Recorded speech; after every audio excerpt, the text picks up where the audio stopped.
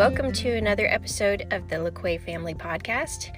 Today, I'm going to just share a few things from my heart about homeschooling and 10 simple steps to effective homeschooling.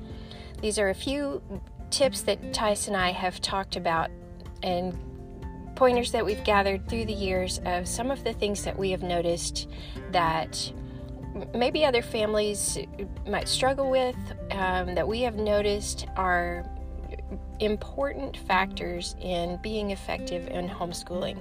So here we go. Number 1. Most important of all, love God and love your child. All learning stems from a love of God.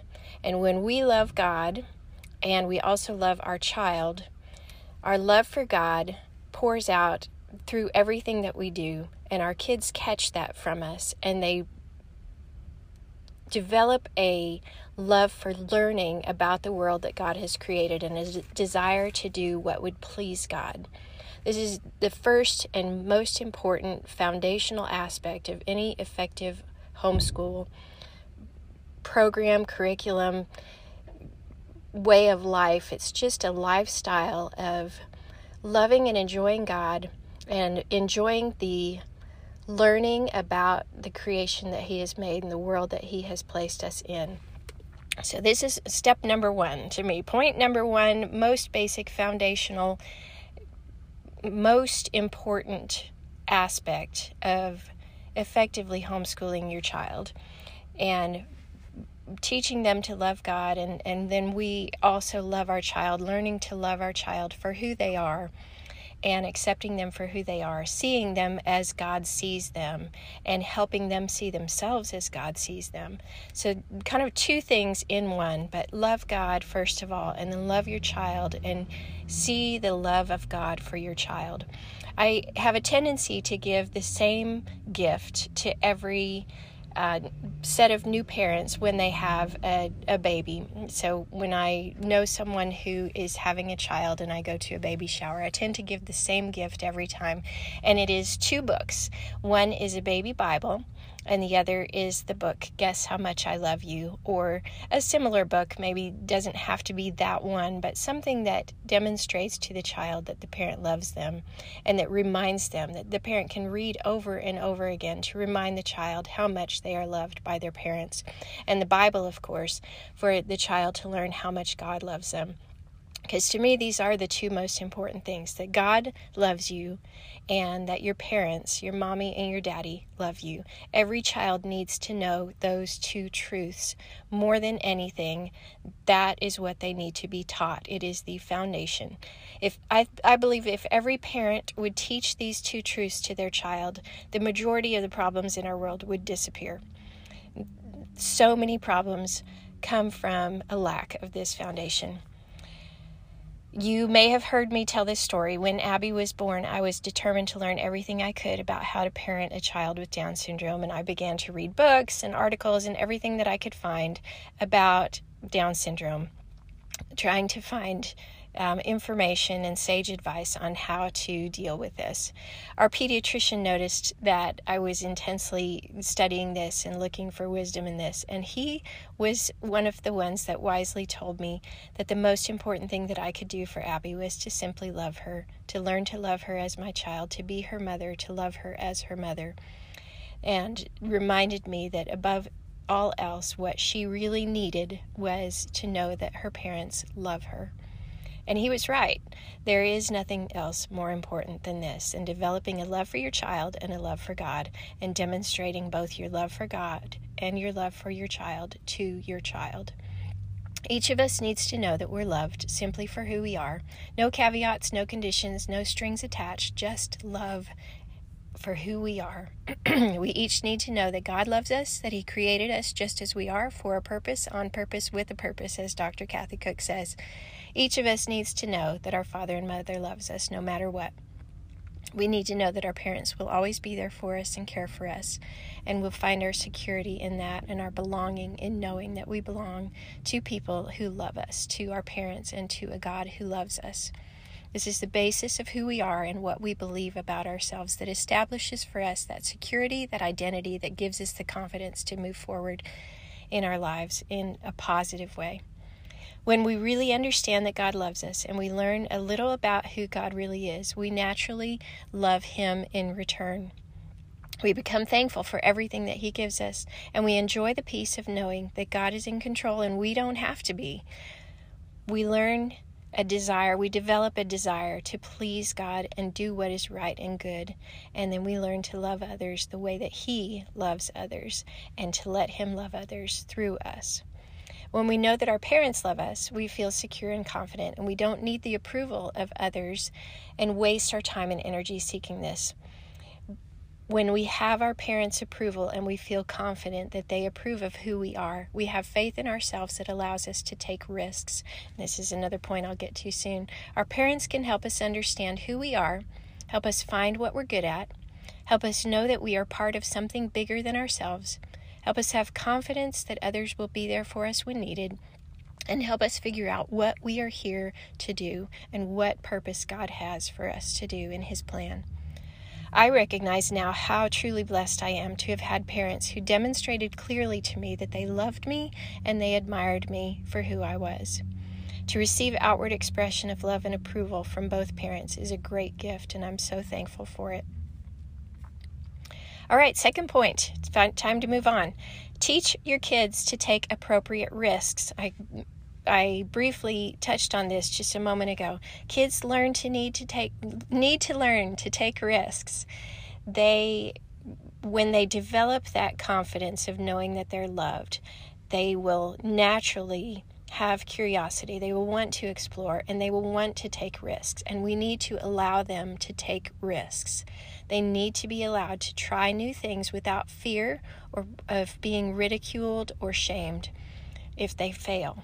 They need to be allowed to fail, to try things and knowing that they will fail, but to be able to try it and know that they're going to be accepted and loved in spite of their failure. They need to be taught which risks are appropriate and which are not appropriate. And they need to understand that taking some risks is just stupid, while other risks are necessary. Every child will take risks. They will be curious. They will want to explore. They will want to take risks, and they will choose to take risks. As parents, we should be there to guide them in understanding the consequences of different kinds of risks that they might take. Many parents today encourage their kids to take risks that are not really appropriate for their age. They often allow kids to play violent video games, watch adult movies, and be placed in situations where they'll experience high levels of stress and peer pressure. For example, those are just a few examples.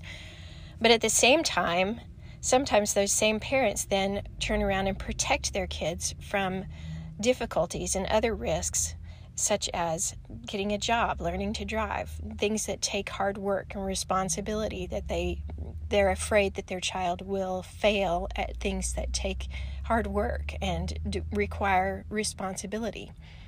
But good parents will allow their children to experience the natural consequences for wrong choices that they make, and they'll encourage their children to work hard and learn the reward that comes when hard work and effort is extended. Good parents will provide opportunities for kids to try new things, to learn new skills, to develop confidence in their ability to overcome obstacles and challenges. Good parents will protect their children from dangers that are known to cause significant and lasting harm, such as, we know, violent video games and being exposed to adult situations before they're ready can cause harm to a child's mental health. But while still allowing them, so we don't allow them to do those things that we know will cause them harm, but then we do allow them to explore areas where there may be a danger, but it's a minor danger, and it might be temporary and insignificant, and something that they can learn to overcome and that will benefit them. One of the ways that we have done this in our family, our kids have learned horseback riding. We started them out when they were young, riding horses, and learning to control a horse, learning for a child who is small to learn that they can control a large animal such as a horse gives them such great confidence. Similar activity is sailing. We allowed our boys to be involved in sailing when they were very young, and some kids start this at a very young age. And for a child to learn how to put together a sailboat, to take these pieces, these parts, and put them together to create a craft, a boat that they will be able to control on the water, helps them to develop a great sense of a great amount of confidence. And we saw our boys develop that confidence from being able to put together a sailboat, put it out on the water all by themselves, and make their way out into the waves and conquer the wind and be able to turn around and get themselves safely back to shore. There is a great level of confidence that was accomplished in them being able to do that. So help your child find ways that they can take appropriate risks that they can learn to overcome, risks that they can handle that provide a benefit and a learning opportunity for them, and help them avoid those risks that are inappropriate, that they shouldn't be taking. Okay, number 3. Help your child recognize that there is order in the world. There is order in everything. We see in music, in the notes on a scale, in the pitch and the length of sound waves, many different ways. Music has order. There's order in math and in science and in language. In every subject that we teach to our child, there is order. In every area of life, there is order. There's order in our relationships. We have authority structures which regulate our lives, and we have authority that is established which determines who gets to make the final decision on any matter. And we need to teach our children to respect the order that God has placed in the world around them, to respect that authority that God has placed of people who have the responsibility and are the authority over them, to help them to have that final decision, to help them make that decision that is right, and to oversee the decisions that they make.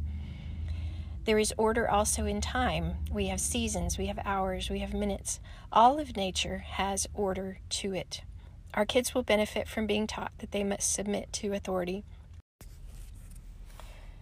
We teach our kids to tell time, to count from 1 to 10, to say the letters of the alphabet in order, to write in an order that will be understood by others, to understand order in the government of our families and our cities and our nation and schools and workplaces, the order of authority of your boss and all these things. We teach our kids order in all these ways.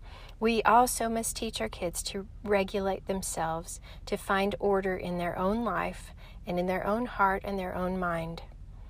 We help them to recognize the beginning and the end of matters.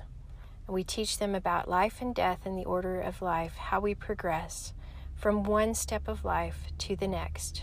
This is part of parenting, that it's just a natural part of life to learn that order exists in everything that we do. I think helping our kids find order in their thoughts and control their environment, finding order in how to clean their room, how do we create order in our environment around us as best we can and within what we can control, and understanding that there are things that we will not be able to control ourselves, that are relegated by others, and that other people will regulate the order in certain aspects of our lives. When a child goes to school, there are parts of their environment that they cannot control, that are ordered and regulated by someone else. At home, there are places and times, and a lot of times in a child's life, when they are not able to control what is going on around them, where they don't have the authority, they don't have the ability to regulate the order in their lives. And we have to teach them how to submit to those other authorities, to those other people who regulate and who create the order for us when we can't do it ourselves, or when we're not allowed to do it ourselves. So teaching them those kinds of things. Okay, next step, teach them to love learning. This goes along with my first point, that when we love God and we learn to explore nature, our kids will naturally love learning, but teaching them how to have that love of learning. Help your kids enjoy discovering new truths. Help them explore their natural curiosity and to develop their own natural desire to learn. Learning should not be boring. Curriculum should not always be tedious. It should contain an element of excitement and joy and anticipation. Curriculum is a tool to be used, not a guideline to follow all the time. And if it's become boring, if it's become just tedious all the time, you might want to search for something different. And it's okay if you stray from your curriculum. Actually, it's better than okay. It's good to allow your kids to go off on rabbit trails because they might have a thought.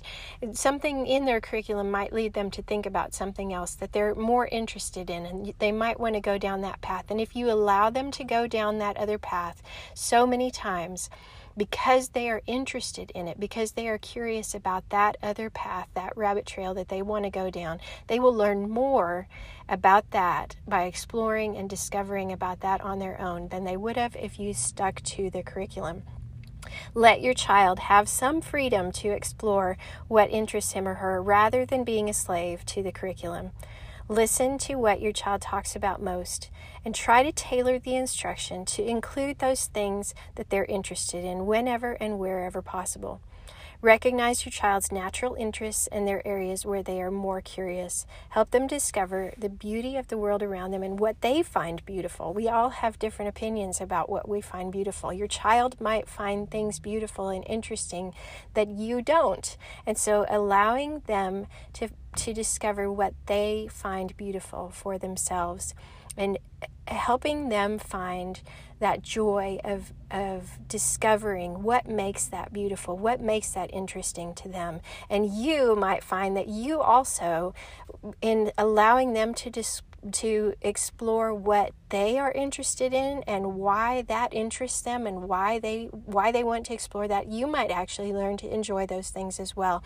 And then you'll be able to have something that you share with your kids, that you can share that enjoyment with them, share that excitement of learning something new about something that maybe you didn't see beautiful before, but now you see it through your child's eyes and you see the beauty of it that your child saw that maybe you had failed to recognize before. Part of what Dr. Kathy Cook talks about is the 8 great smarts and how we each have different smarts. Your child might notice things in nature because they are nature smart and they see order, or they are excited about learning things about nature that you hadn't even thought about because that wasn't your area of giftedness or your strength where you are smart. And so you might discover a new appreciation for nature through your child's appreciation of it.